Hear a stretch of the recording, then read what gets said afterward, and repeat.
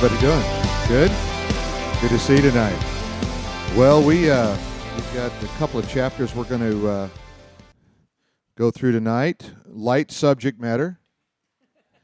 Did y'all read it? How many of you read it? Okay.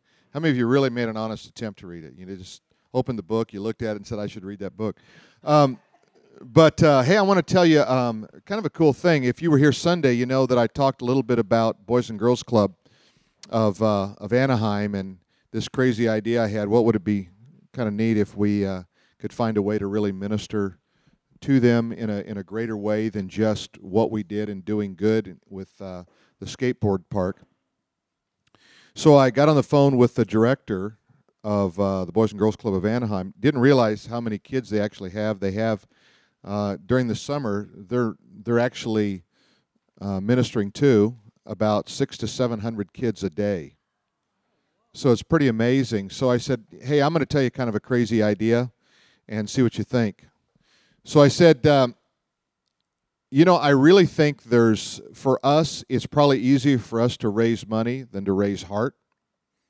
And he quickly said, yeah, it's easier for us to have heart than money.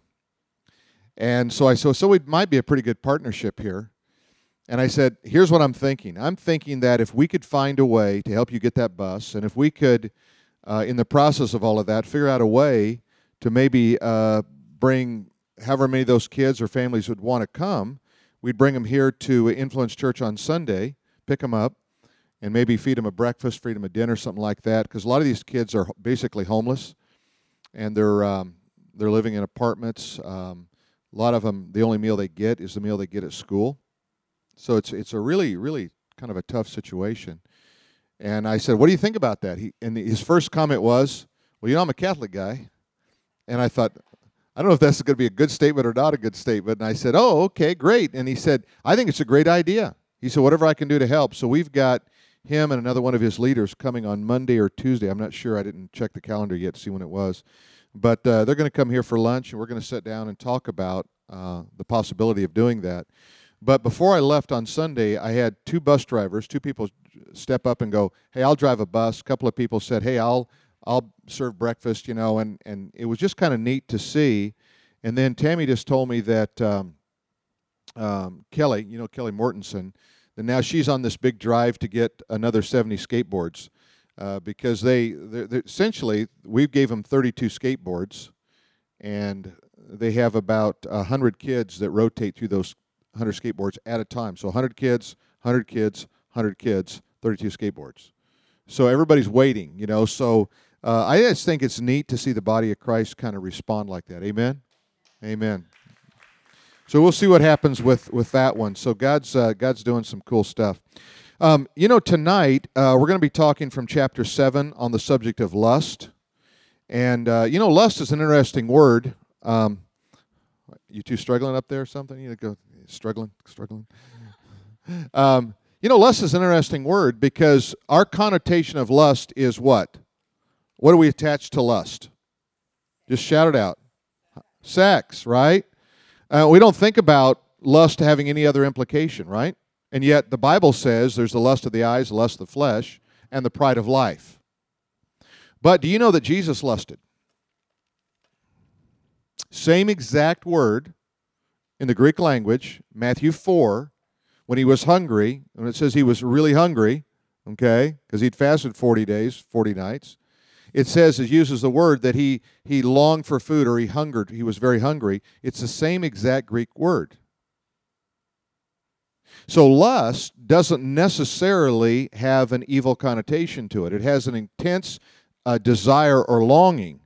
But when applied in the wrong direction, or in culturally, we apply it to that, don't we? When we think, oh, they lusted, we immediately attach something to it that is sexual, okay? And I think in most cases, for most people in America, that is probably where that word really does kind of hit, where it really kind of hits a person because they think in those terms. Well, we're going to talk a little bit about that tonight. So let me ask you to do a couple things. Just open your Bibles and mark them to Proverbs 7 so you can find it quickly when we get there. But I want to just take you through a couple of verses in Romans. So we're going to start in Romans chapter 13. By the way, Romans is an amazing book. I don't know if you've ever really kind of taken it in as a whole, but Romans is probably the most complete theological book you're going to see. It really deals with everything. You go into chapter 1, it deals with people who don't have God. How do they relate to God, and what is that whole connection? And it talks about even just this natural world points us to God. Chapter 2, it talks really about man and how he finds God or tries to find God through his own personal conscience, but that falls short. Chapter 3 really talks about that we come to know it by faith. Abraham then in chapter 4 is the illustration of how faith is met and brings about righteousness. Chapter 5 of the book of Romans talks about how we're justified by faith. Therefore we have peace with God through this grace in which we now stand. Chapter 6 is, are we going to continue in sin that grace may abound? So it deals with this issue of, because there's a lot of grace, that doesn't mean you should sin to your heart's content. Chapter 7 deals with this whole subject of struggle. Why then do I do the things I don't want to do? I find another law in my members warring against me. Chapter 8 talks about, hey, even when you're in sin, nothing's going to separate you from the love of God. Okay? And it brings us to bear on that. Chapter 9 through 11 deals with the nation of Israel, how God deals with the nation of Israel. And then chapter 12 begins with the word therefore. On the basis of how God dealt with Israel, so he deals with you. Therefore, what you ought to do is look at your life like a holy sacrifice unto God.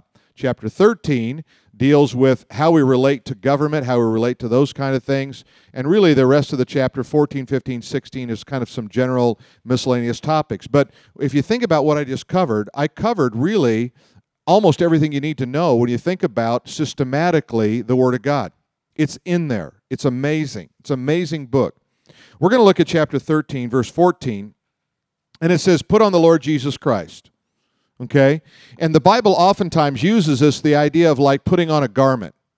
You're going to put something on. If you put something on in the morning, what do you have to do? Ladies, help me, right? Because sometimes we put things on 2 or 3 times, like, that ain't going to work. What do you have? What's the first step when you go to the closet? Huh? Turn the light on. Good move. Spoken by a true electrician. All right?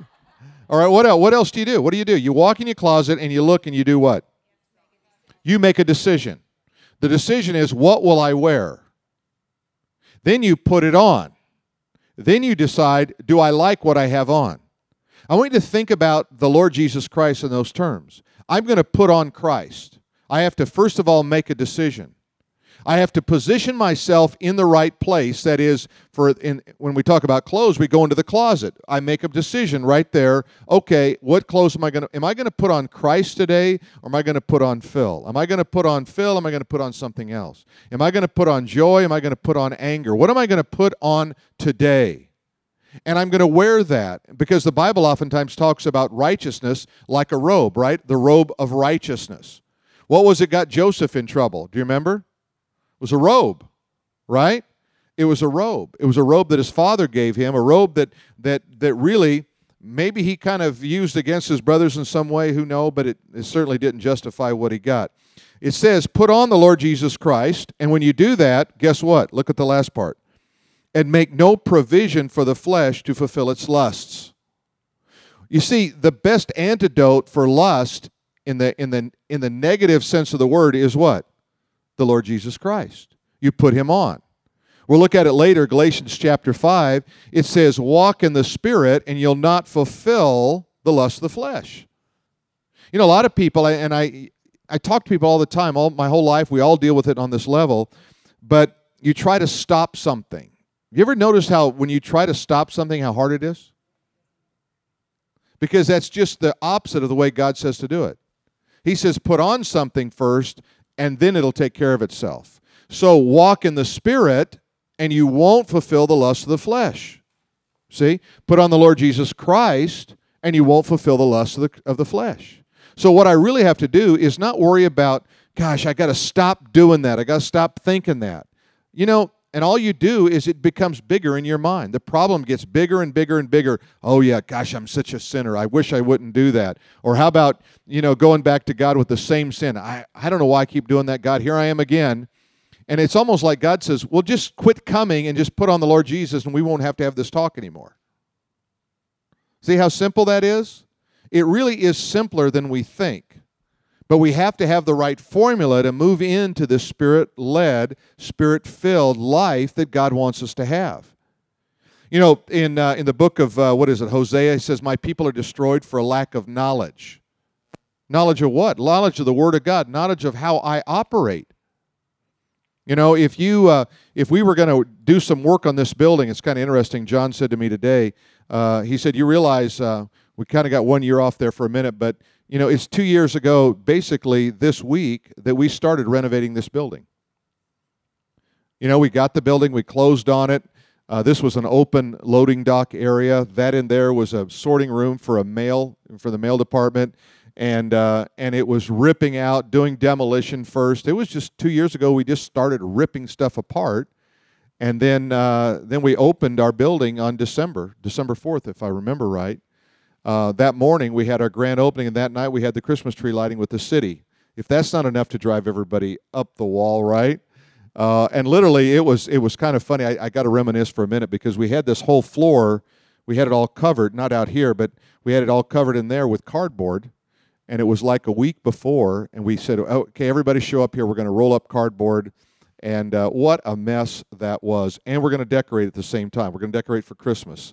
You know, so it's just fun. But 2 years ago, just 2 years ago, that we started, and really basically just a little bit less than a year and a half ago, that we've only been in this building a year and a half.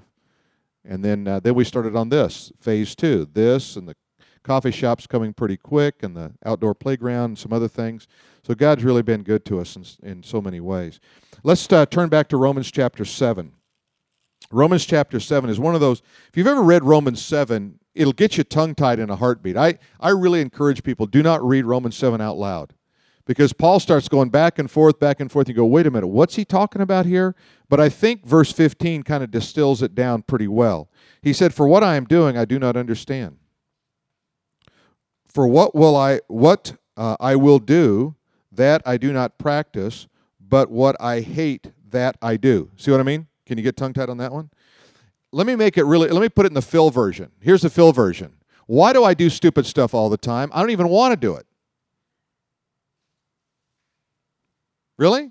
I mean, really, isn't that what it's saying? Have you ever said something, thought something, done something, go, why did I do that? Why did I do that? You know?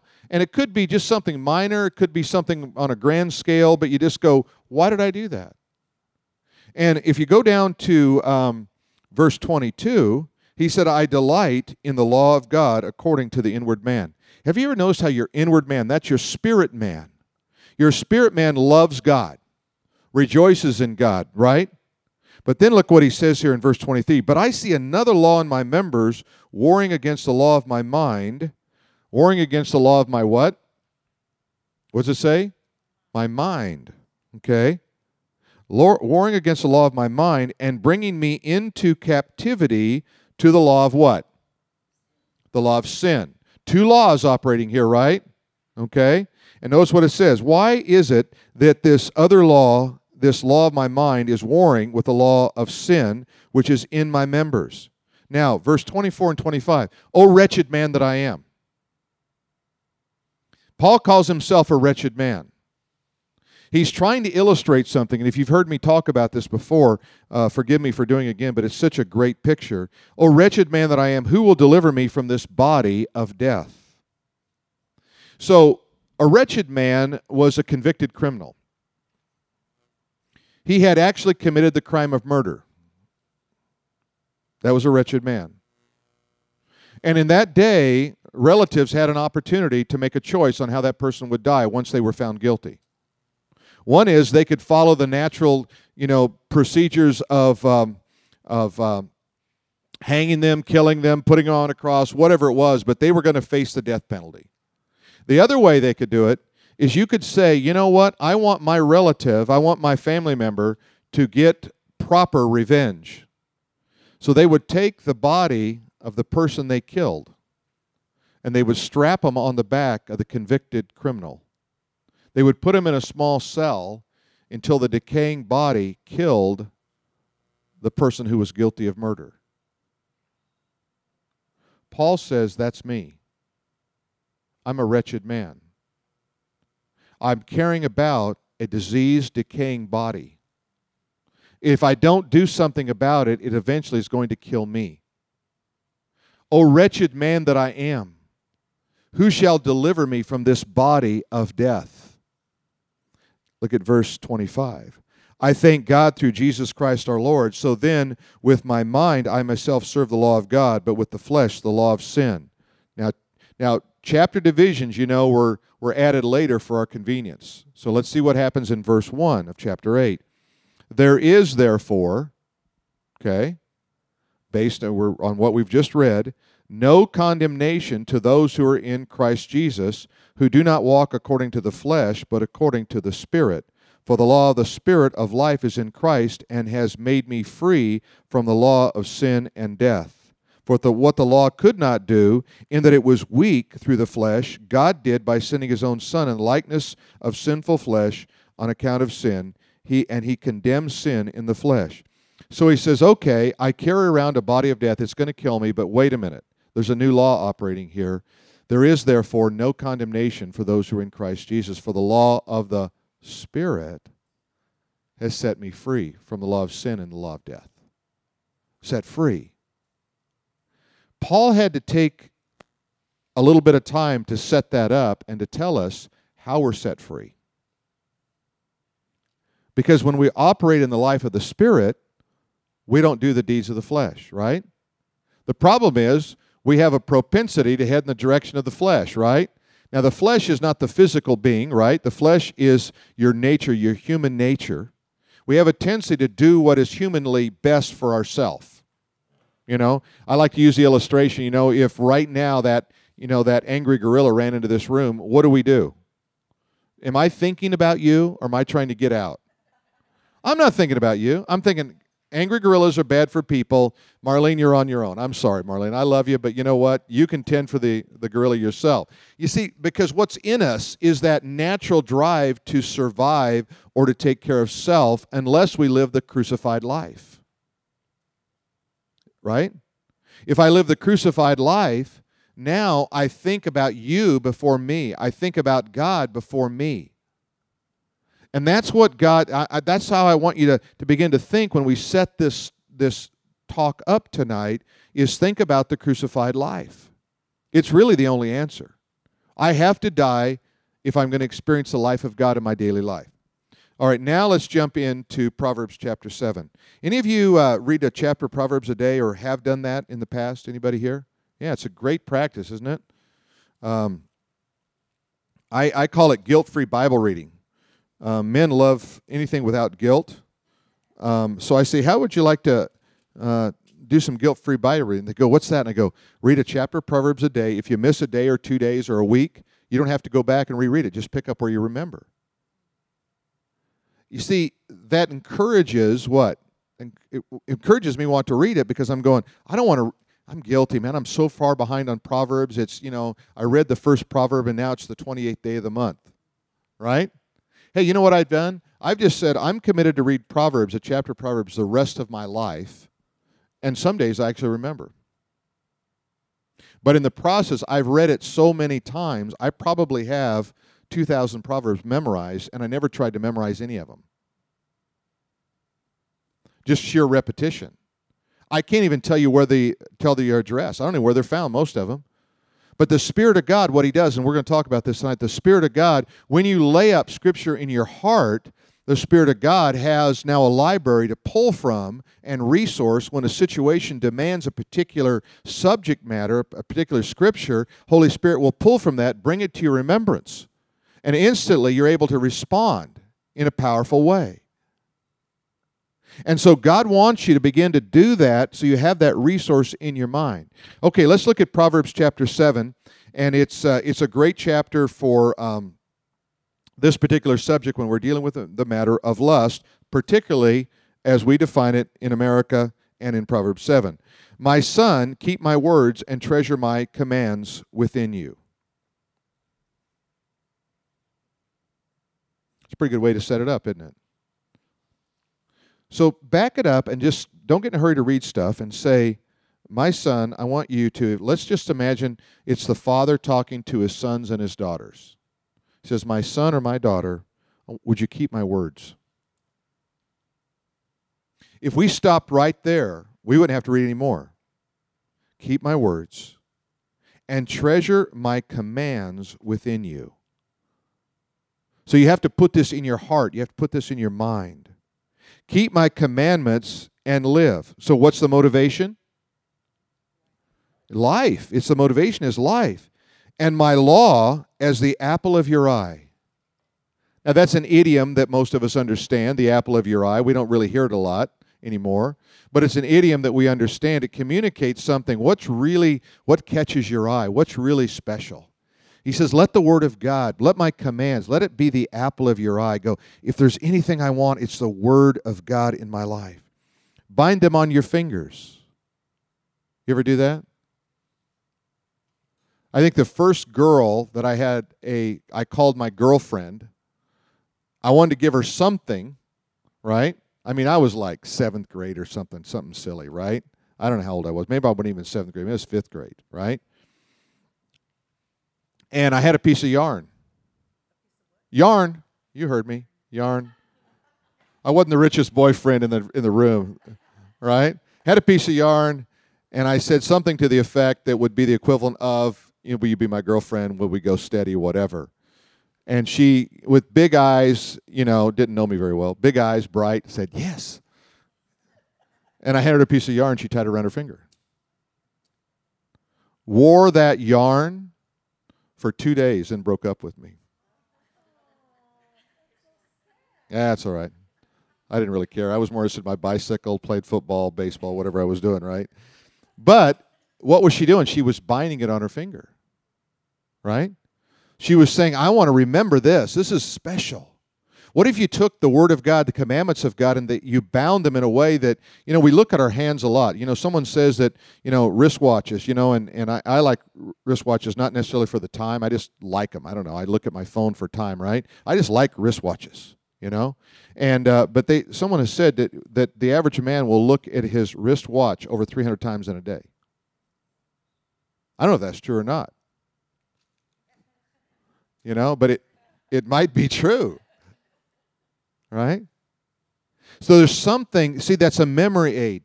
And there are things that you can do to just kind of pique your memory and bring you back to what's important.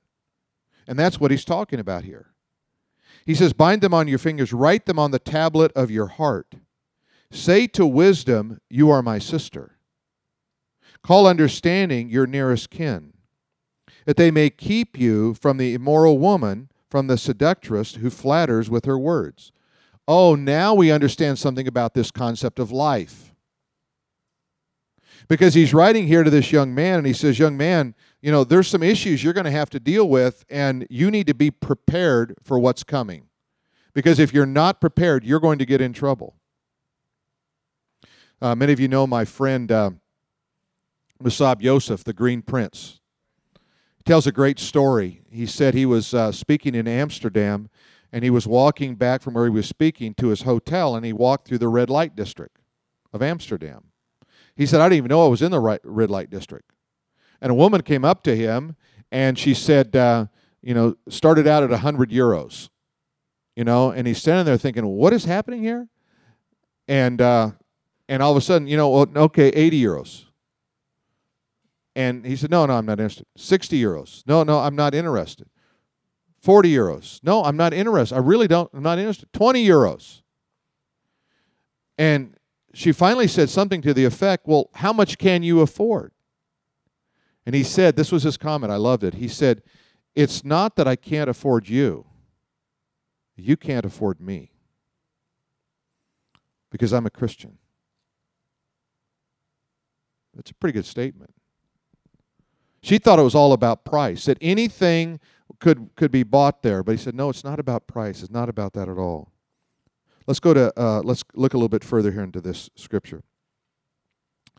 Verse 6, for at the window of my house I looked through my lattice, and I saw among the simple, and I perceived among the youth a young man devoid of understanding. So what's happening here is this guy is getting profiled. Looked out, said, there's something about that guy that I think I can get. I can attract him. Now, write down these 3 words, okay? You ready? Knowledge, understanding, and wisdom. Knowledge, understanding, and wisdom. Now, the reason those 3 words are really important because you're going to see that trilogy of words throughout the book of Proverbs. Sometimes all 3 words will be used in one particular verse. Sometimes they'll be dispersed throughout a chapter. But you will see them. And each one of those words, by the way, if you study it a little bit deeper as you go into Proverbs, you will find each one of those words aligns itself with one member of the Trinity. And it's always the same one. Wisdom will always align itself with the Father. Understanding will align itself with the Spirit. And knowledge with the Son. So the Son comes and he gives you knowledge about the Father, but the Spirit of God gives you understanding, but the Father brings wisdom to bear on it all. Now let me show you another way to look at it. Knowledge is simply facts gained, information. But understanding is a separation and arranging of that information. Wisdom is the application of that understanding for the glory of God. Did you get all that? Say it again. I just made it up. Just kidding. All right. Okay. How can I do that, right? Have you ever said really good things and you go, I don't know what I said? Right? Did anybody record? No, nobody recorded the really good stuff. Okay, so let's start first of all with knowledge. Knowledge is simply information. Okay, it's gaining facts about something. Understanding is a separation and arrangement of those facts. The separation and arrangement of those facts. Because if you get the facts in the wrong order, they don't work right. If you get half the information, it doesn't work right. Okay? Wisdom is the application of that understanding for the glory of God and really for your good. So, if you think about it, Proverbs begins, right, with the beginning of wisdom is what? You remember? The fear of the Lord. The fear of the Lord. Fools despise knowledge and instruction, or wisdom and instruction. Okay? So let's look at it again now. She looks out, she says, I see a young man devoid of understanding, passing along the street near her corner, and he took the path to her house. In the twilight, in the evening, in the black of the dark of night. First mistake here is the guy's out too late. Second one is he's by himself, right? Third thing, he's heading in the wrong direction. I mean, this is just everything's wrong about this one here, right? Okay, so he's walking toward evil is really what's happening at night. And what's happening here, he's giving the enemy an opportunity to do something in his life. Now, sometimes when we hear this kind of story, we kind of sort through it and go, well, I don't do that. No, you do something different, equally as stupid, right? It may not have as great a consequences. It may not be as serious, but you go, but why am I doing that? And I got to just stop long enough and go, wait a minute, let me go back, put on the Lord Jesus Christ, right? Walk in the Spirit, I don't fulfill the lust of the flesh. I've got to have something to help me here because I do stupid stuff. Meaning human race. Okay? So I have to do something. I have to take some very definite steps. Okay, look at verse 10 and 11. And there a woman met him with the attire of a harlot and a crafty heart. She was loud and rebellious. Her feet would not stay at home. So a number of years ago, I did graduate school, did seminary in New Orleans. And New Orleans is, if you've ever been there, you know it is a party town. And so I had a bunch of guys, most of them were like seniors in high school or in college. And I said, hey, how did you guys like to go down to the Mardi Gras? And we'll do street witnessing in the Mardi Gras. Oh, yeah, we're good, man. They were trained. We talked to them about how to do it. They had no idea. These were boys from Denver. The worst thing they had seen was, nothing, right? So we show up, and they're all like, yeah, we can't wait. And we get there, and pardon me, because I might say something graphic in this process just to describe how bad it was. But we're walking down the street, and there are women on balconies up above us, and they're just raising up the shirt. Hey, boys. I said, you can't keep looking. Put your head down.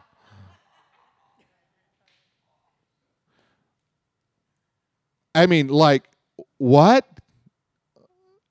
What is going on here? And there was something natural. You see, there was something that made that attractive to that young man, right? Otherwise, it wouldn't be a temptation.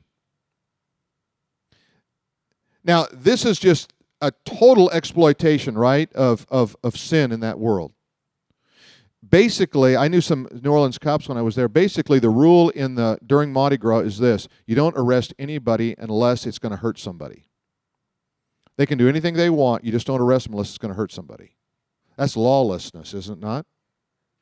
So anyway, we're in the car. They're in shell shock, right? We got them out there. We got them witnessing. They got everything in the world said to them, done to them. I mean, spit on, you name anything you can imagine was done, right?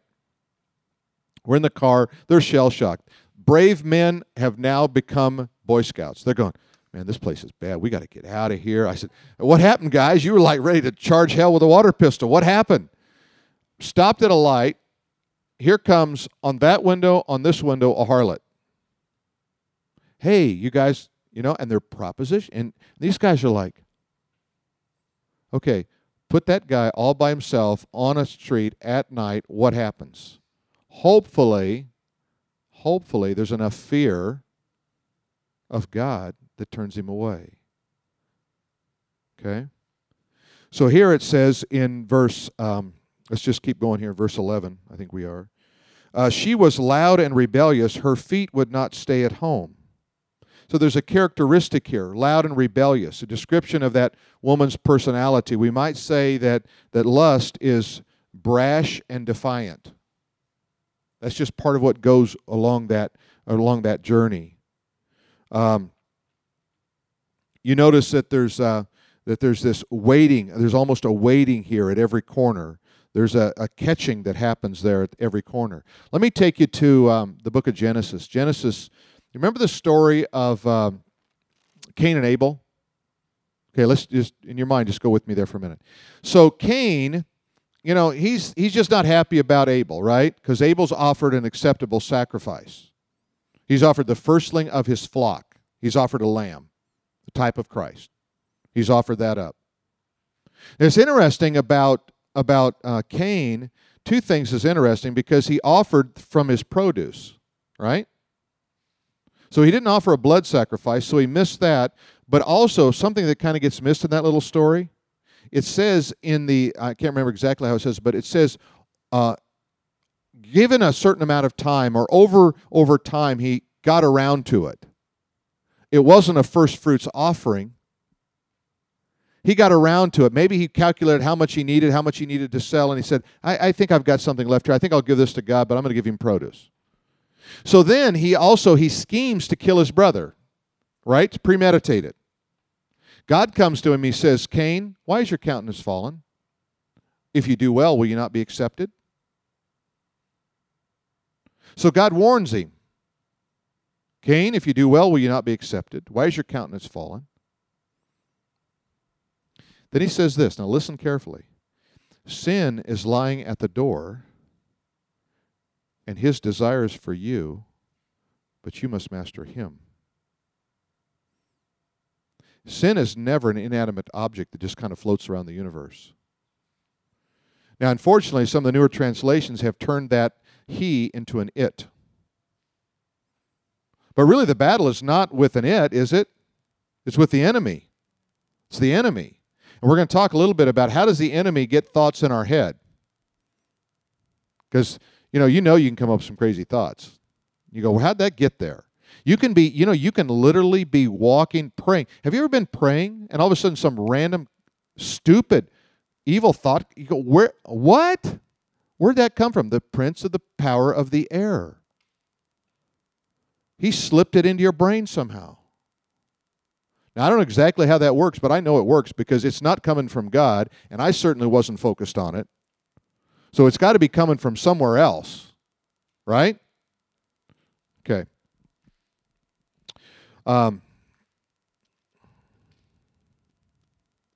Okay, let's just keep reading. This is pretty good. So it says here in verse 13, so she caught him and kissed him, and with an imprudent face she said to him, I have peace offerings with me. Today I have made my vows. What? She's religious. She's religious. I've made some vows today. I've got peace offerings with me. So I came out to meet you diligently to seek your face, and I have found you. I have spread my bed with tapestry, colored coverings of Egyptian linen. I have perfumed my bed with myrrh, aloes, and cinnamon. Come, let us take our fill of love until the morning. Let us delight ourselves with love. This young guy's going, this sounds pretty good. I wasn't going anywhere. None of my buddies are out tonight. This girl comes, kisses me. I kind of like the idea. Why not, right? Sin always looks appealing. Let's go back to Genesis chapter 3. Genesis chapter 3, and Satan comes and he tempts Adam and Eve. And here's how he tempts Eve. He tempts Eve by showing up in this really, really nasty, ugly kind of a devil costume. And then says to her, you know, what I want you to really do is just, if you will just follow me, I will destroy your life. Does that sound anything like the Bible you read? No. In fact, it uses a word in the Hebrew. It means that he came as a bright, shining one. He came as a sexy man. I mean, seriously, you think a snake is going to appeal to Eve?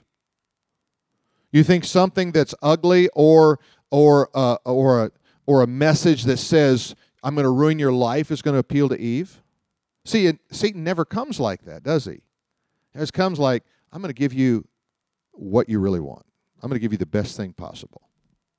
My roommate in college always said, he said, I'm always praying for my wife. And I said, well, how do you pray? He said, I pray for a righteous fox. Did you hear that? A righteous fox. I want a beautiful girl who loves Jesus. And then he would never date those. They weren't beautiful and they weren't righteous. But anyway, that's another subject. Okay, so, all right. That's funny. Do I have to give you a prompter here on funny? Thank you very much. Okay, so 4 people on an airplane, and one's a Boy Scout, one's a rocket scientist, and there's a couple of businessmen there, and they're talking, and all of a sudden the plane is getting ready to go down.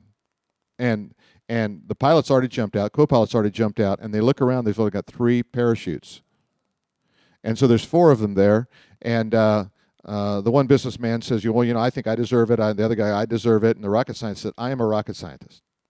And the future of the world depends upon me.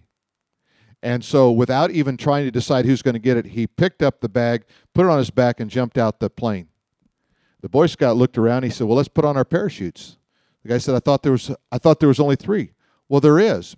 But the rocket scientist just grabbed my backpack and jumped out of the plane.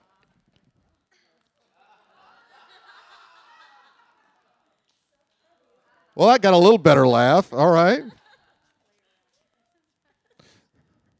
I don't know about delayed laughter. Delayed laughter, just like, I tell it, and then you go, oh, yeah, okay, that might be funny. That might be funny. Okay, take your, can you just mark that so you can find it again real quick? And let's go back over to the book of Romans. I'm going to show you something in Romans that's really, really cool. By the way, you don't have to know Greek or take a Greek class to get the benefit of the Greek language. If you'll just write down this link, write down Blue Letter Bible, blueletterbible.org. Okay, now what you can do in blueletterbible.org is you can type in, let's say you type in, for example, the book of Romans. You're going to type in Romans 6, and then hit search, and it's going to pull up Romans chapter 6, just the text. Then you move your cursor over to the left there, and it's got a little pop-up, and on one of them it says, do you want to do the interlinear? Do you want to get the Greek language? And you click on that and go, yes. And then it'll give you all those Greek words that you don't have a clue what they mean, right? But you put your cursor over that little number, and it'll tell you exactly what that word means. If you want a commentary, you can go over to that again, go over to the verse, put it on there, a little commentary, and it'll give you like 20 different commentaries you can pick from. It's pretty cool, right? Okay, so let me show you the benefit. And they didn't have all those cool tools when I was taking Greek. I had to slug it out the hard way. Okay, I know. I did good in Greek. I did really bad in Hebrew. If I'd have been a Jew in the wilderness, I couldn't have read a road sign. I'd have wandered forever. What does that say, Eliezer? I don't know. Okay, Romans chapter 6, verse 1. Now, in chapter 5, he's telling us this in verses 20 and 21. He says, where sin did abound, did grace much more abound. Okay, that's chapter 5, verse 20. So in other words, it doesn't matter how much sin you have, there's always more grace. Isn't that cool? There's always more grace than you have sin. So why don't I just sin to my heart's content because there's plenty of grace? That's what Paul's going to address in chapter 6. Now watch this. I want you to do something. Either write it on a piece of paper or underline it in your Bible. I like to personalize my Bible so you can do whatever you want. What shall we say then? Shall we continue in sin that grace may abound? Okay, the word sin there, underline it. Make yourself a note either in your Bible or somewhere where you don't lose it. Okay, sin there is a noun. It's not a verb. It's a noun, not a verb. Now, why is that important? He's not talking about sins you commit.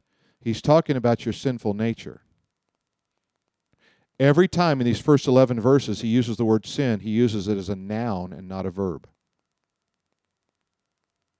If you deal with the nature, you deal with the problem. I plant an apple seed. What kind of tree do I get? Apple. Some farmers among us. Okay? Why do I get an apple from an apple seed? Because it has the nature of an apple. Right? So here's what he says. Let me just read verse 1 again, and I'm going to read it. The word, you see that word continue? It's the Greek word meno, M-E-N-O, long O. It means to overstay your welcome. You ever had somebody come to your house, you had a little party, and you said the party was over at 10, they're still there at 1? Okay, they have overstayed their welcome. They have, in this biblical word, they have meno. They have stayed too long. Okay? Now watch how this, let me just read verse 1 to you by putting a little bit of emphasis on it. What shall we say then? Shall we continue to stay and have a relationship with the sinful nature that God's grace may abound? You see how that opens up that passage? Now watch it when I read the whole thing. Certainly not. How can we who have died to the sinful nature still live there in it any longer? Do you not know that as many of us who were baptized into Christ Jesus were baptized into his death? Therefore we were buried with him by baptism into death, that just as Christ was raised from the dead by the glory of the Father, even so we should walk in newness of life. For if we have been united together in the likeness of his death, certainly we shall be united in the likeness of his resurrection.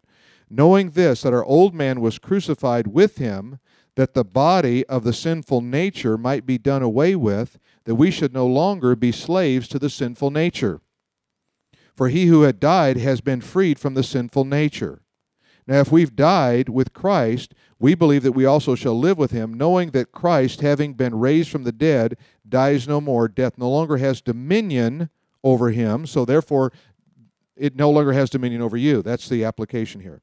For the death that he died to the sinful nature once for all, but the life he lives unto God. Here's the key verse, verse 11. Likewise, you also reckon yourselves to be dead unto the sinful nature, but alive unto God in Christ Jesus our Lord. Now you say, well, I just gotta get control of this sin. No, get control of the nature, and you get control of the sin. These are not verbs, these are nouns. See how that makes a difference? You read it that way, it'll really, really open up the passage for you. Okay, so back to Proverbs chapter 7. Let's go back there again, okay? Proverbs chapter 7, basically, if we could take this Old Testament story here of this guy who's trying to deal with this temptation, we apply New Testament. I say, I've got to focus in on what? The new nature. I got to focus on the new nature. Because what? The temptation is too great. Right? He's at night. He's a young guy. Here comes a good-looking gal and says, hey, everything's ready. You go, well, I guess. I don't know. What do I do? Okay? Okay, let's read on a little bit. It gets really interesting. Verse 19.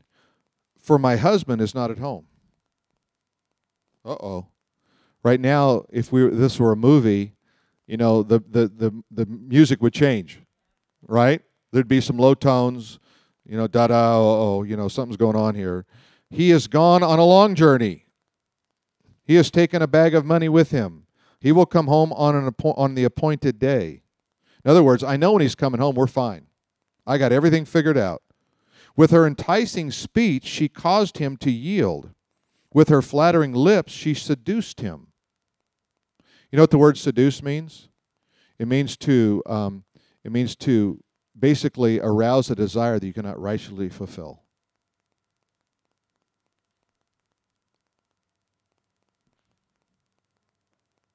Immediately he went after her as an ox goes to the slaughter. Well, that's pretty graphic. A dumb ox is walking in going, would you please kill me?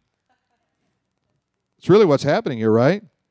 Or, if that's not clear enough, or as a fool to the correction of the stocks. Remember stocks? You remember what those are? Put your head in there. So I was we were in Romania in 1990, and we went, hottest place in the world, we went in August. It was awful. That's enough right there to try to run from communism. But anyway, we were in Romania, and we went in the most beautiful church I've ever seen, honestly. It was all completely wood. It was several hundred years old. Everything was intricately carved. I mean, it was just on the outside, the inside. It was amazing. I wish I had pictures. I don't even know what I did with them. But anyway, go in there, and here's the pews. They're all beautiful and all of that. And I look over in the front, and there's a stock. Like put your head in, put your hands in, stock. And so I say to the Romanian, the translator, I said, what's the deal with the stock? Oh, that is, and he was trying to get the right word for it, that is how we have church discipline. So if you do something wrong, your punishment is, during the sermon, they put you in the stock, and you have to sit there like the idiot while the guy preaches, and you hope he doesn't preach too long. That's why church attendance went down, right there, right? A day in the stock, God, that guy, what he did, I did something 10 times better. I'm not coming to church anymore. Okay. So anyway, I thought that was kind of an interesting piece of equipment in a church. Okay, let's go on a little bit further here. Just read a little bit deeper into this. Immediately he went after her as an ox goes to the slaughter, as a fool to the correction of the stocks, till an arrow struck his liver. I guess that's a particularly bad place to get an arrow. I don't really know much about the liver. But as a bird hastens to the snare. Okay, now that's a little bit. Okay, so a bird sees a snare and he goes, I'm going in the snare. And it says, he did not know that it would cost him his life. Now therefore listen to me, my children. Pay attention to the words of my mouth. Do not let your heart turn aside to her ways. Do not stray into her paths, for she has cast down many wounded, and all who were slain by her were strong men. What? Isn't that interesting? They weren't weak men. Because you see, you might be tempted to read it and say, oh yeah, well that guy's an idiot. Of course he does stupid stuff. Isn't that interesting? The Hebrew here in strong men doesn't mean of physical strength. It means of character, of integrity, of influence.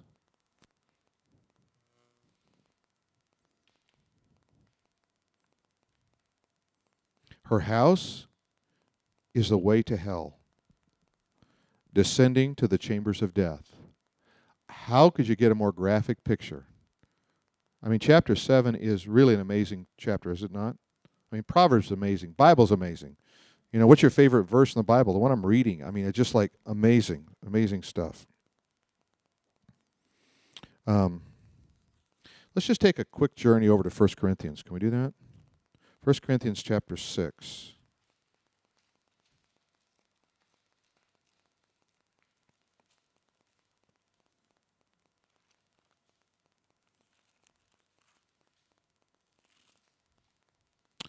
First Corinthians chapter 6.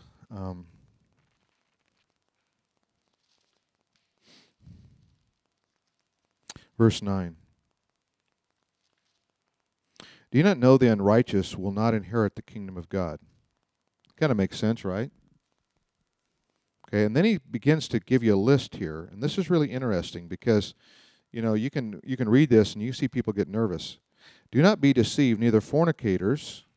Now, fornication is sex outside of marriage, and you're not having sex with, so you're not married, but you're having sex outside of marriage. That's fornication.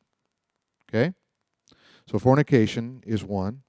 Idolaters, adulterers. Okay, now this is sex with someone besides your spouse. Nor homosexuals, nor sodomites, nor thieves, nor covetous. Now, maybe most of you made it this far, but then the covetousness got you. Not drunkards. I've done that once or twice. Not revilers, extortioners will inherit the kingdom of God. Okay, let's just stop now. Not a good list. Not the list you put on your resume. Right?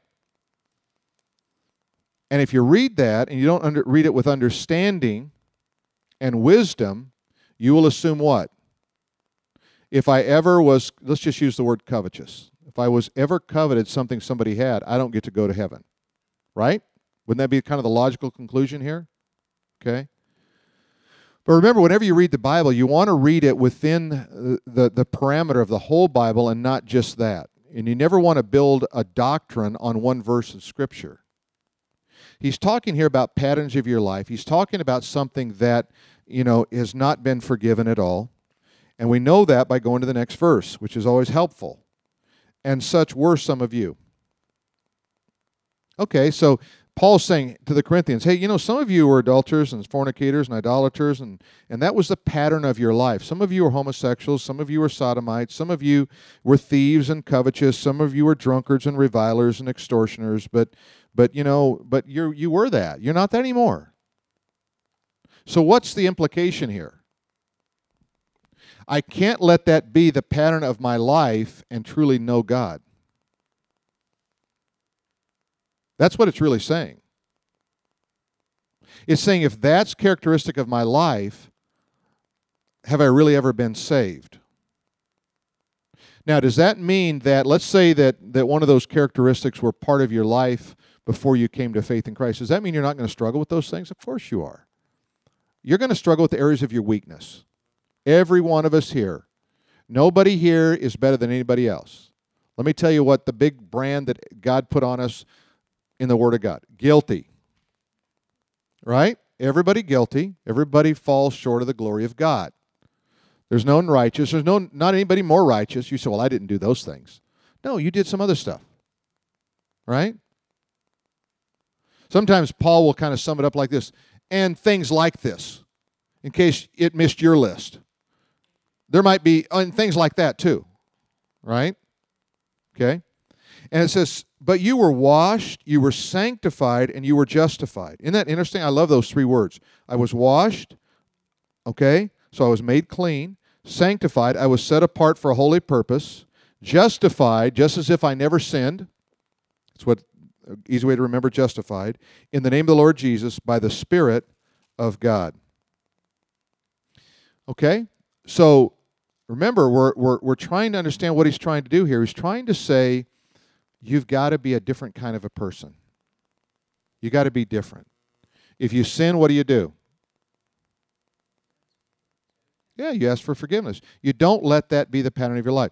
Proverbs says in one place, which I can't tell you the verse because remember I didn't memorize them this way, a righteous man falls 7 times and rises again. I love that. Righteous man falls 7 times. It's not that a righteous man won't fall. He falls 7 times. You know what 7 is? Number of completion. In other words, he's doing his fair share of it, but he rises again. But the wicked fall in the day of calamity. They don't rise again. Look, I don't care. Righteous man cares. Righteous woman cares. Okay? Don't you love that? Good stuff, huh? Okay. Oh, what time is it? Wow, you guys are listening slow tonight. Let's go to Galatians 5. Galatians 5. Is this good? Is this helpful or not? You're not hating it yet? Don't be a hater. Okay, Galatians 5. You ever get confused on Galatians and Ephesians, Philippians, and what order they're in? No? You got a little secret? General Electric Power Company. Girls eat potato chips. I would never remember that one. Okay, that's a good one, though. You know, and how many of you memorized the books of the New Testament with the little song? Matthew, Mark, Luke, and John, Acts 2, no? Okay, well, I memorized the Old Testament to a clap song. It's like, so the only way I can really make sure I get them right, is I have to clap. And it's really embarrassing when you're preaching. Okay, let's turn to the book of Hosea. Oh, yeah, Hosea. I know where it is. Okay, so anyway, you should find better memory aids than that. Amen? That's not the best way to remember something. Okay, Galatians 5. Galatians is a great book. Galatians deals with this matter of the law supplanting, faith or grace, taking the place of that. And I love over in chapter 3, verse 1, it says, "O foolish Galatians." By the way, the word foolish in the Greek is where we get our word moron. O morons. Morono is the Greek word. O foolish Galatians, who hath bewitched you? Who cast a spell on you? Is what he's saying. That you should not obey the truth. When I don't obey the truth, he's telling me something here in this verse. You know what he's telling me? There's a spiritual dimension here. This is not about your self-will. Who hath bewitched you, before whose eyes Jesus was publicly portrayed as crucified? Who pushed you so that you don't obey the truth? Verse 2, this thing I want to learn from you, did you receive the Spirit by the works of the law or by the hearing of faith? In other words, how did you get right with God? Did you do it by being a good person? Or did you do it by the Holy Spirit of God? By the Spirit of God, amen? Okay? Having begun, verse 3, are you so foolish? Having begun in the Spirit, are you now made perfect in the flesh? Now here's what happens. Let me show you the typical way, process a person has. They find Jesus Christ, right? They get saved, and we teach them all about grace. Then 6 months later, we forgot grace, and we try to make them to live by the law. Oh, you did that? I can't believe you did that. You're a Christian, aren't you? Christians don't do that. What is that? That's the opposite of grace, isn't it? See? I like to use this illustration. Let's just suppose, we'll use Jen as our illustration here tonight. Let's suppose I run into Jen. I go, Jen, how you doing? Oh, I'm doing good. Have you read your Bible? She says, oh, no, I haven't read it today. Really, Jen? I thought you were a Christian. You haven't read your Bible? Now, how does Jen feel? Horrible, right? I mean, what is she going to do next time she sees me? Take off. What if I go up to her now, new scenario, now let's do grace. Hey, Jen, how you doing today? Good, good. Hey, I don't know about you. I've been reading the book of Ezekiel. Man, there's some crazy stuff in there. They're spinning wheels and visions. And, man, that dude was on some mushrooms or something. I don't know what was going on in his life. Man, I'm telling you what, I can't wait to finish it. Hey, have a great day, Jen. Now what does Jen want to do? She wants to read Ezekiel. Because, see, what did I do? I operated in a context of grace instead of trying to hold her accountable to, did you read your Bible? Because good Christians read their Bible. No, let me tell you something. Bad Christians read their Bible too. Right? Should you read your Bible every day? Absolutely. Should make it a part of your life. But we got to know what motivates us and motivates others to stay in this book. So he says, hey, are you that foolish to think you began in the Spirit and you're now going to be made perfect in the flesh? Okay, now go over to chapter 5. Chapter 5, and let's look at verse 16. Walk in the Spirit, you shall not fulfill the lust of the flesh. Sound familiar? For the flesh lusts against the Spirit. Oh, that's what Paul was talking about in Romans 7, right? So in your Bible, if you want to kind of customize your Bible, just write Romans 7 in there. That way, this is how I learned how to connect Bible verses. I made my own Bible, cross-references. Put it in there. I go there. Now I go, oh, and I'm up teaching. I go, hey, by the way, I don't know if you've ever read this, but it says over in Romans chapter 7. And then over in Romans chapter 7, I put Galatians chapter 5. See what I'm doing? I'm helping Phil. Phil looks smarter than Phil is when he does that. Okay? So it says here, for the flesh lusts against the Spirit, and the Spirit against the flesh. So remember, this word lust is not necessarily an evil word, right? Because it says the Spirit's lusting. You know what the Spirit's saying? He's saying, Mary, I want a relationship with you. I want you to walk in the fullness. I want to speak to you. I want to open up Scripture to you. I'm lusting for that kind of relationship. Isn't that cool? And the flesh is going, Mary, I just want you to just get away from the Spirit of God. Get away from God. I want you to come over here. You know, it's a lot more fun over here. And the flesh is lusting. You're battling. You're doing battle with this whole thing, right? Okay. Got that mental picture? But if you are led by the Spirit, you are not under the law. What if I'm not led by the Spirit? Then I live under the law. If I don't live in the Spirit, I got to live under the law. If I'm not filled and walking in the Spirit, what am I walking in? Flesh. Two classifications of Christians. What are they? Spirit-filled and unspirit-filled. Huh? What did you say? What? Oh. You're a basic man. I like that, Mike. That's good. Okay. So there's carnal and spiritually minded, right? Carnal and spiritually minded. Have you ever noticed how you don't want to, if you're not really walking the Spirit, have you ever noticed how you don't want to really be considered carnal or backslidden? You kind of want a third category. How you doing? I'm doing pretty good with the Lord. I'm doing, let me say it in Louisiana. I'm doing pretty good with the Lord. Does that help you? Yeah, with the Lord, sister. I'm talking, yeah, with the Lord.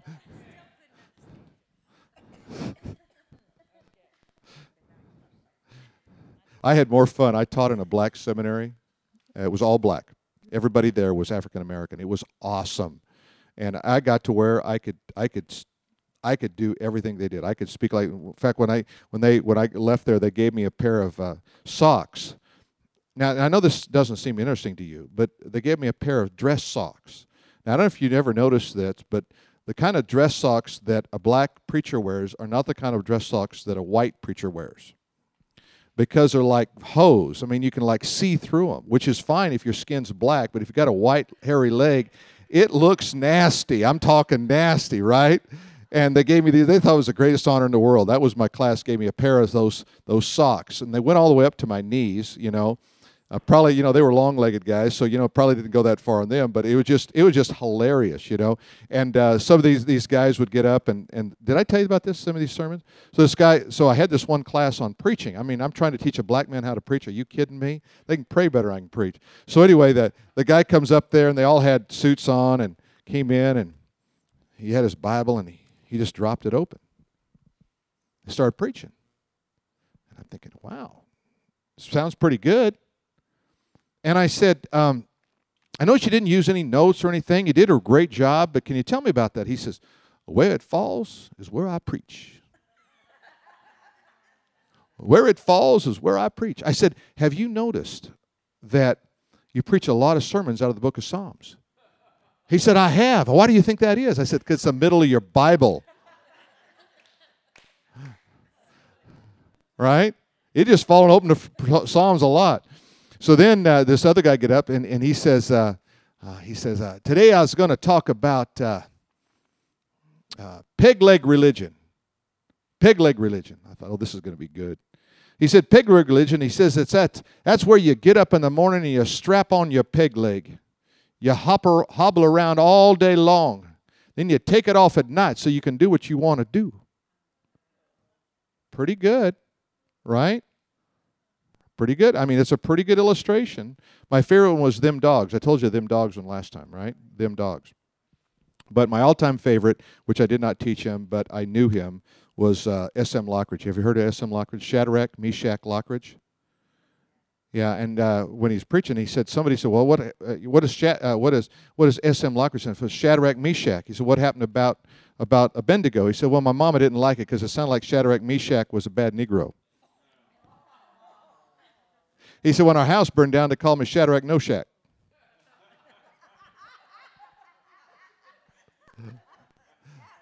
That's good. He says, but he's got a famous sermon called The Lordship of Christ. Have you heard this one? His lordship is based on his ownership. He did not have to put his signature in the sunset, for he owns it. He did not have to put a laundry mark on the hills, because he owns them. He did not have to put a patent on the songs the birds sing, for he owns them. Yes, I want you to know his lordship is based on his ownership. All through the ages, men have been trying to reject him and ignore him. They tried to burn him, but he refused to burn. They tried to drown him, but he walked on the water. They tried to destroy him with the field of an empire, but he broke it. They tried to destroy him by ignoring and rejecting him, but before you know it, you'll hear a still small voice that says, behold, I stand at the door and knock. I'm telling you, he's like honey to the bee.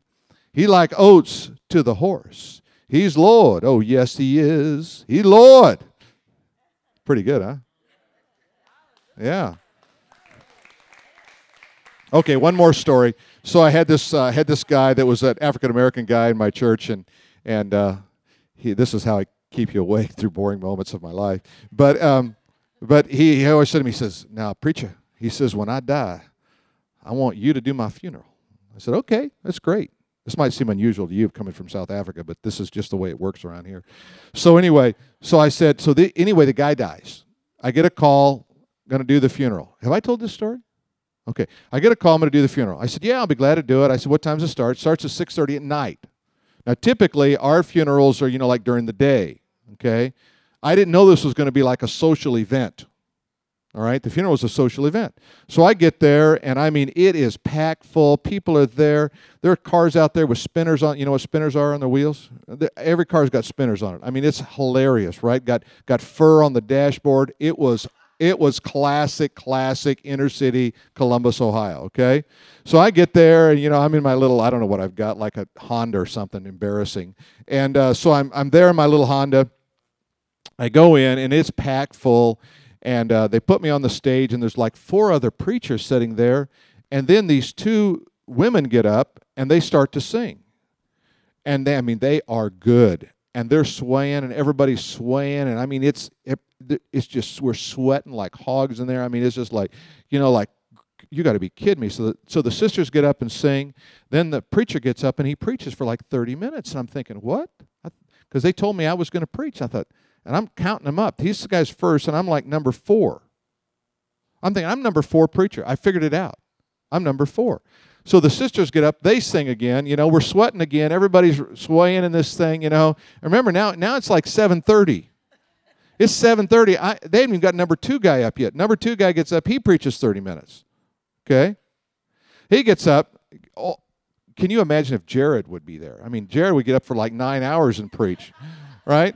So then the sisters get back up again. They do a couple of more songs. We're sweating again. We're swaying again. Number 3 guy gets up. He preaches 30 minutes. It's like 9 o'clock. Right? We've been going 2.5 hours. I ain't even got to speak yet. And I'm his pastor. Right? Sisters get up. They sing. We sweat. We sway. It's my turn. I get up. I'm feeling sorry for the people.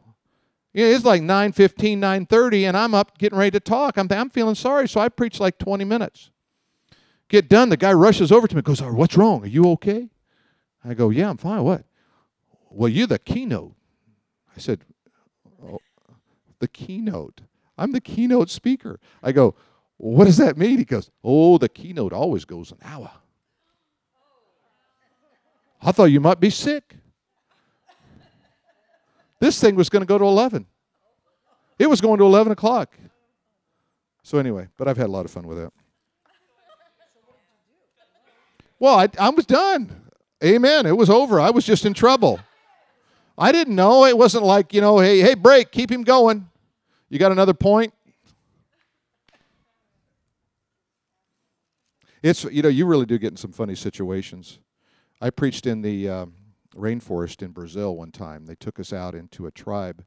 I was doing crusades in Rio and Belo Horizonte and some of those areas, and then we went way out into the rainforest, and we came to this tribe. Supposedly, every tribe, no one's ever seen a white man before, but here I am. I'm a super white guy, showing up. Here's the big white guy, and so I preach, and there was an argument ensuing there, or I wanted to take some pictures, and so some argument was ensuing with the translator, and the guy, and the chief was trying to tell him to go put on the native costume. Well, I didn't know the native costume was basically feathers.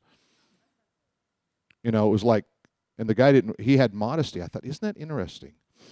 He had modesty with me, but typically if I wasn't there, modesty would not exist. Isn't that interesting?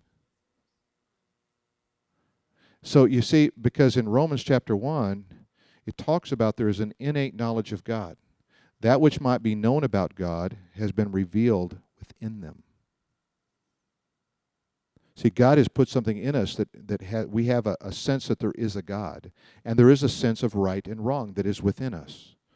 Mankind calls it a conscience. Okay? But you see, there's something in there. So anyway, he wouldn't do it. He wouldn't do the feather routine, which I didn't want anyway. I'm going to take back a bunch of nudie pictures, Look at the dudes in feathers. This is cool, huh? So anyway, I got up and I started preaching, and it was it wasn't in Portuguese. It was in the native language, like a Guaranese, I think it was, and preached to this. And the chief had told the interpreter that he wanted to hear from this because he had a dream about a man with a black book coming to speak to them. Isn't that interesting? And so when I got ready to speak, I pulled my Bible out, and it was actually a black Bible, right? Just like this one. I pulled it out, and the chief pointed, and he said, "That's the Bible. That's the Bible." And I preached, and literally the entire tribe came to faith in Christ that night. The entire tribe, every one of them. And they get excited. They're not like a bunch of white people from Anaheim. I mean, they get excited. They're like, yeah, jumping, this is awesome. They're screaming, whatever they're screaming. I don't know what they're saying, but it was pretty cool stuff. Okay, let's go to, I'm almost out of time here. Let me see if I can find any other good stuff in here. Go to Romans chapter 1. Let's go to Romans chapter 1. This is a good principle for us to learn in Scripture. Did I say Romans? James, I'm sorry, James. It came out wrong. Started right, it ended wrong. It happens. James 1, and let the Holy Spirit lead you to the right verse. Verses 14 and 15. No, let's go back to verse 12. Blessed is the man who endures temptations.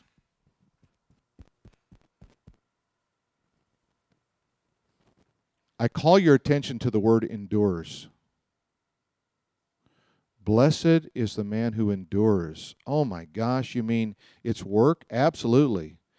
We think about the word endurance. Do you have endurance? Do you have endurance?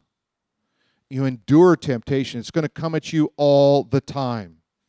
Blessed is the man, blessed is the woman who endures temptations, for when he has been approved, he will receive the crown of life. Oh, there is a crown specifically given in eternity for those who simply endure temptation. Pretty cool, huh? Think about that. Because it's such a big deal. See, God knows who we are. God knows our natural bent. He knows that our frame. He knows our weakness. And he says, you know what? When you endure temptation, there's a special crown for that. Just for saying no. I think that's pretty amazing. which the Lord has promised to those who love him. Let no one say when he is tempted, I am tempted by God, nor does he himself tempt anyone, but each one, now here's what I want you to see, but each one is tempted when he is drawn away by his own desires and enticed. So, how do I get tempted sometimes? It says here, I'm drawn away by my own desires. Then I'm enticed. So first there is this drawing away, then there is this enticement that comes in, then when desire has conceived. Now just think about this like a baby, okay? Think about it. So what happens is husband and wife say, let's try to have a child, okay? So they go through that process to try to have a child, all right, which we all know what that is. All right, and all of a sudden what happens is that seed connects with the egg, right? And what does it start to do? It starts to grow. Now picture that here. Look what it says. It says, but he is drawn away by his own desire and enticed. And then when desire has conceived, see it there? So conception comes here, and it says here, and then when conceived, it gives birth to sin. That's a heck of a baby. What'd you give birth to? Sin. Just a little bundle of sin. Right? That's what I did. And it wasn't easy. I had to go through the pain of delivery. Sin does that. There's a pain in delivery. There's a time where that sin is incubating, right? It's growing inside of you. It's growing, right? And it says here, when it's conceived, it gives birth to sin, and sin, when it is full grown, brings forth death. Now imagine this. Here's a baby. Here's my little bundle of sin. But when it's an adult, it's just going to give me death. That's the end result. That's a good picture, isn't it? Good picture in our mind.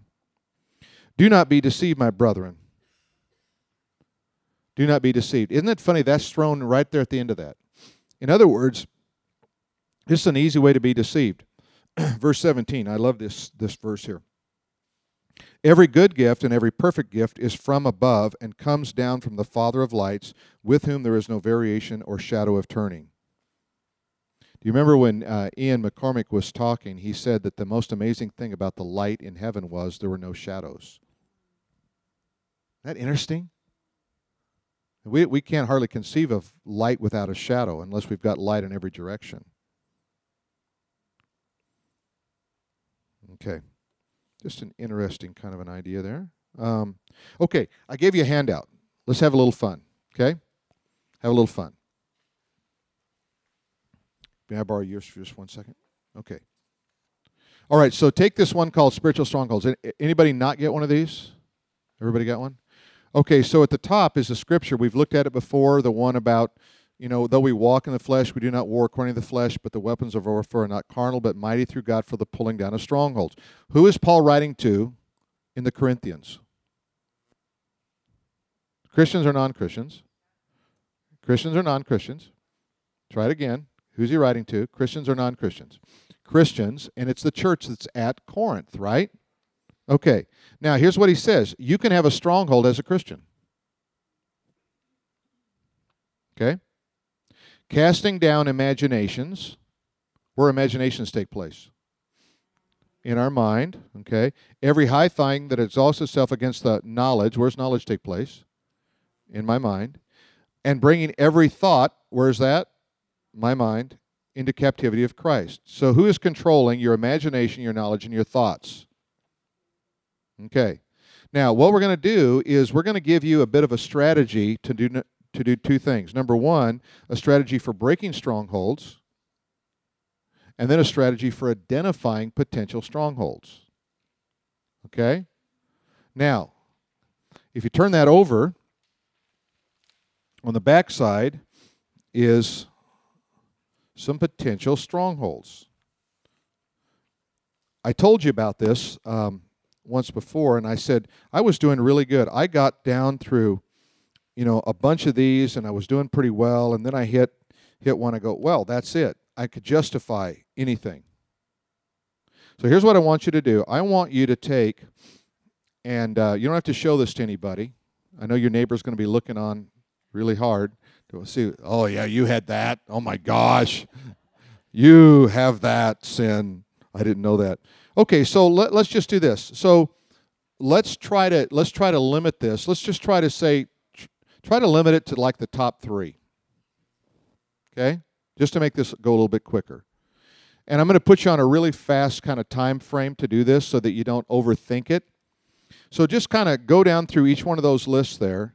And if in that first list, that first column, you look down through there and you say, yeah, that's a potential one. Maybe just put an X by, 1 or 2 that you think might be potential in each one of those columns, okay?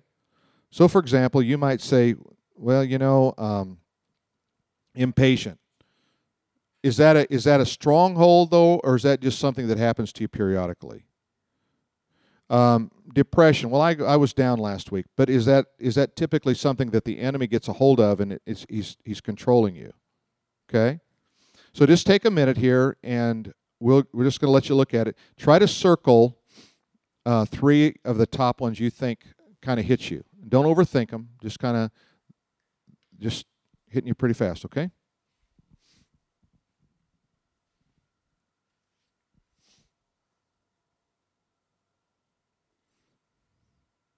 I need that music going. Dun dun dun dun dun dun dun dun dun dun. However it goes.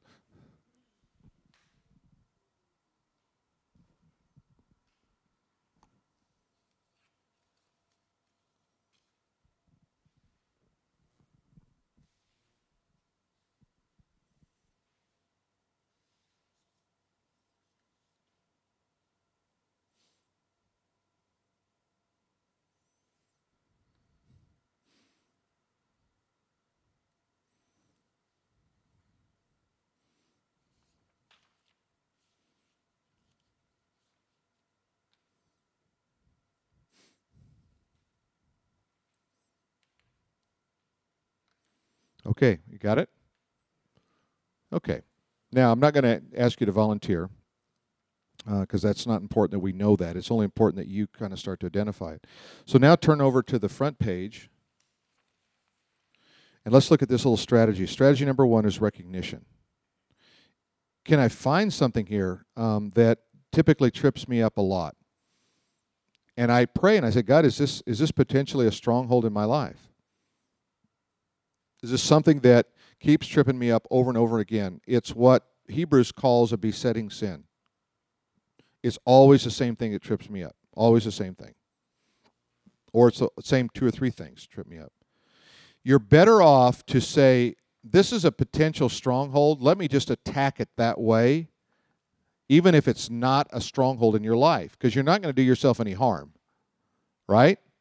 So what you're going to do is say, okay, I want to start with recognition. I want to go to authority next. I have authority to stand against the enemy in this particular case. And what I want to do is I want to ask specifically for God to demolish that stronghold in my life. So I might do it something like this. Let me just pick one here.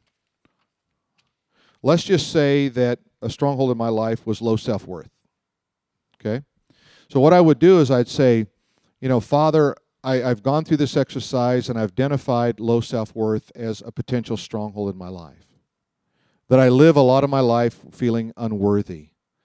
I feel like I don't measure up. And God, I believe that's more than just a product of being human, because it's too much a part of my life.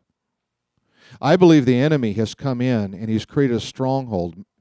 And would you show, if there's anything you can show me in my past that might be indicative of that, would you do that?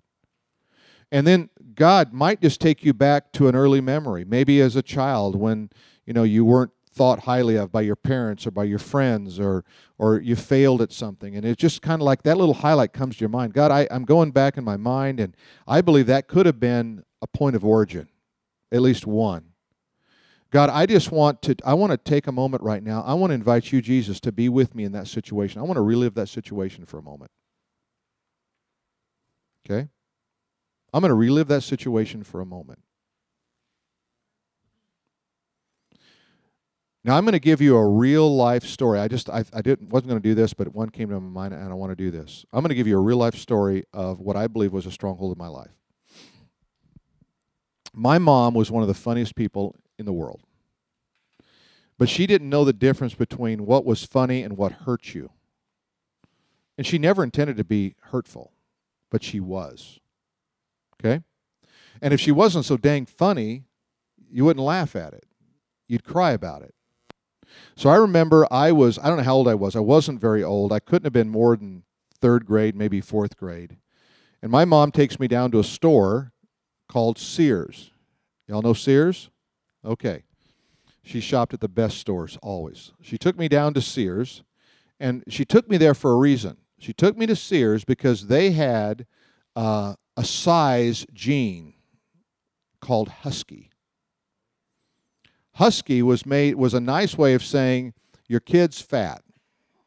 It really was. It's really what it was. It was a marketing tool to say your kid is husky. Okay? Now, I was fat. Okay, and I was a fat little kid. Okay? So anyway, Mom takes me down there. She's going to get me some Husky jeans. She's had the discussion on the way down. We're going to get you jeans. We're going to get you some Huskies. I know what Husky is. I'm not stupid. I'm third or fourth grade. I know what a Husky is. All the Husky pants at my school, they were fat kids like me. Okay? So I go in there, and the first thing my mom says is this to the gal working there.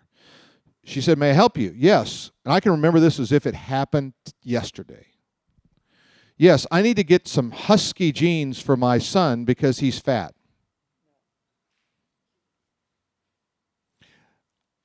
I was so embarrassed. I was so devastated that I took off and I hid in one of those circular clothes racks, to the point where my mom had to drag me out of there. Okay, now, I ended up with the Husky jeans. Life went on. Mom and I never had a discussion about that day. Never. And she's not alive now. But we never had that discussion. Okay. Now, whatever that translates out as an adult, it was a starting point. It was an open door that the enemy could use to shame me, to embarrass me, to make me feel inadequate, right? So, not too long ago, I was thinking about that situation. And for some reason, the Holy Spirit took me back to that moment, and I said, I've got to fix that. I can't talk to my mom. She's gone. I got to fix it for Phil. All right? So here's how I did it. I went back to Sears, and I asked Jesus to be there with me. I said, "Jesus, would you just stand here with me? Because I need to say something to my mom, and I'm afraid to say it to my mom. Because I saw myself as a little third or fourth grade kid. I'm standing there, and Jesus said, "Go ahead. I'm right here with you. Go ahead and tell your mother what you want to tell her." And I said, "Mom, when you said that you wanted to get me Husky jeans and you told the lady working here that I was fat, it really hurt me deeply. It really bothered me, really deeply. But, Mom, I forgive you." Now, right there, now you just stop. Okay, if I'm walking a model through, I want you to figure out how to do this, okay? So what I did was I just stopped right there and I said, "Jesus, would you tell me how my mom feels right now? Would you just speak to me and tell me how my mom feels?" And I just waited a minute and I just closed my eyes, and it was just as clear as a bell, and Jesus spoke to me and he said, "What's your mom say?" And I said, "My mom said she's sorry, but that's how she feels. That's how she felt as a little girl. Rejected and overweight." And then I heard my mom say, I please forgive me." Okay, now I learned something through that process, but I had to go to the next step. Because I realized that was an open door that the enemy used as a little child to begin a pattern that would continue through my whole lifetime. Right? And so here's what I did. I recognized it. For me, this is how I had to approach it. I couldn't approach it simply as my mom said something that wasn't beneficial. I couldn't approach it that way because it was deeper than that. It was a wound inside of me, right? It was a soul wound. So here's what I did. I identified it as a spirit of shame in my life. An enemy, a demonic spirit that had taken that situation, an innocent little boy, and had attacked him. So here's what I did. I took my authority as a child of God. I spoke directly to the spirit of shame. Okay? Now, you might have a better way of doing this than me. This is the only way I knew how to handle it. Okay? And I've repeated this pattern in my life in many ways, and it's always been very, very helpful. And I just said, Jesus, I just want to praise you. Always, whenever you're going to do any kind of warfare on this level, you always want to begin with praise. Okay? Just pray. I praise you, God. I want to give you thanks. I want to give you glory. I want to honor you. Just call down on you, God, to fill me right now. In the name of Jesus Christ, as a child of the living God, I speak to you, spirit of shame. You are not welcome in my life. I cast you out from me into the hands of Jesus.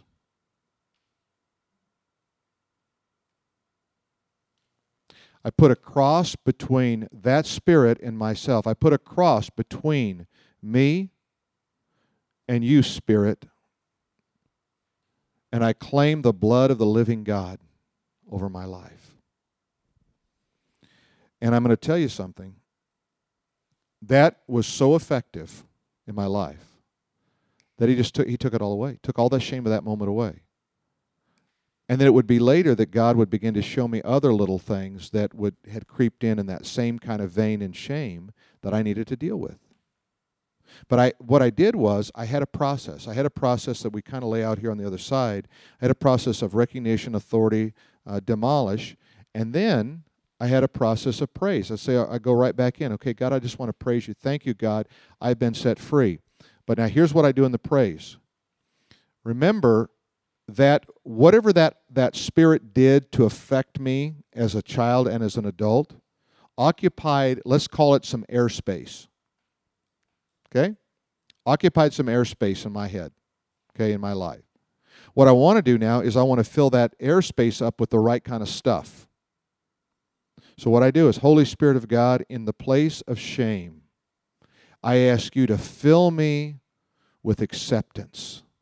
Fill me with joy. Fill me with confidence. Fill me with love. Show me that I'm not loved or accepted by people on the basis of appearance. Isn't that good? Isn't that good? Because, see, that's what the enemy wants to do. He wants to make me think that I have to look a certain way to be loved or accepted by God or someone else.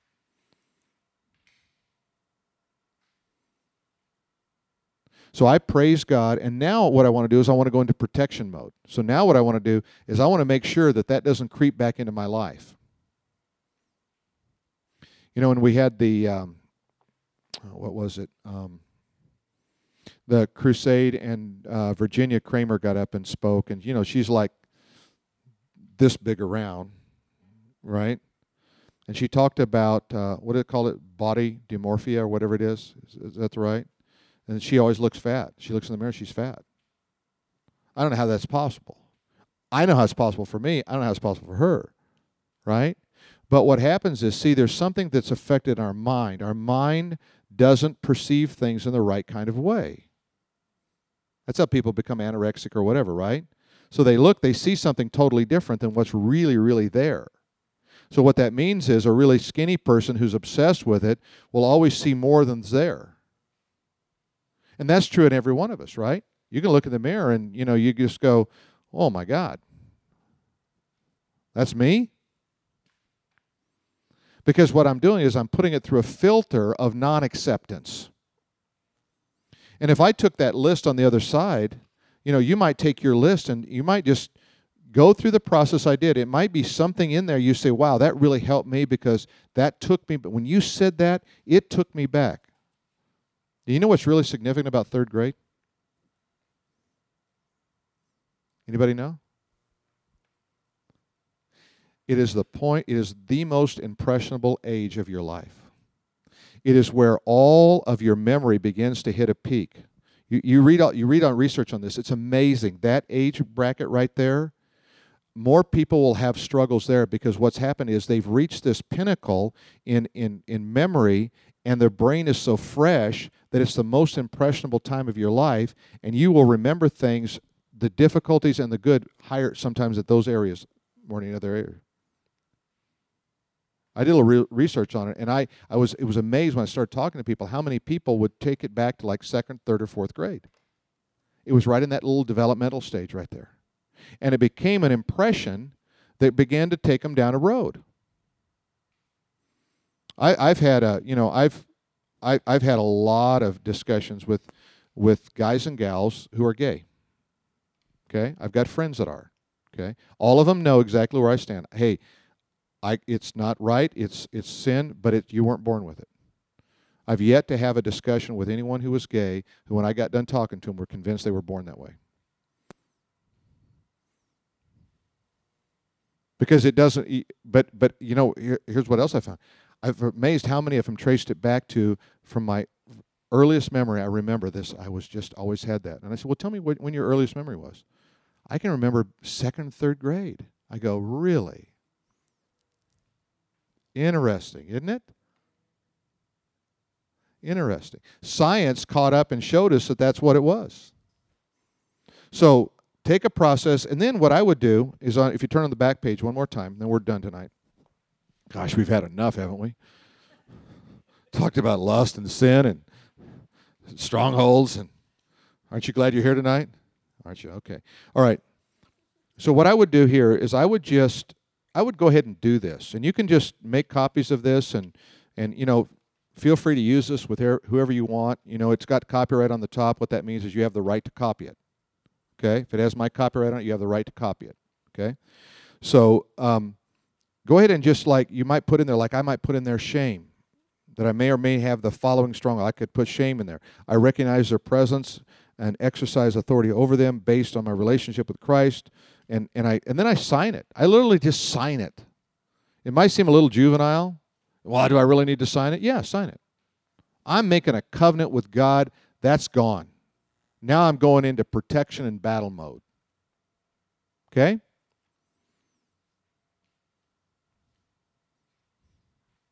All right, any questions? I'm done. Helpful tonight or no? Yeah? Was it good? Okay. And by the way, this, if you want to refer anybody to this, there's if you go on our website, there's a slide that has like a little iPad, and it's an iBook. So my book on prayer is on iBooks, and it has this on it, and it's free. So there's no cost. It's a free iBook. You can download it on your phone or on your iPad or whatever, or you can use it on your computer, or you can look it right on our website. But it has this list on it. So if you just want to, hey, why don't you check this out? You can just send it to somebody, and it's fine, and that'll be helpful. Okay. Okay. Well, hey, we got next week's our last week.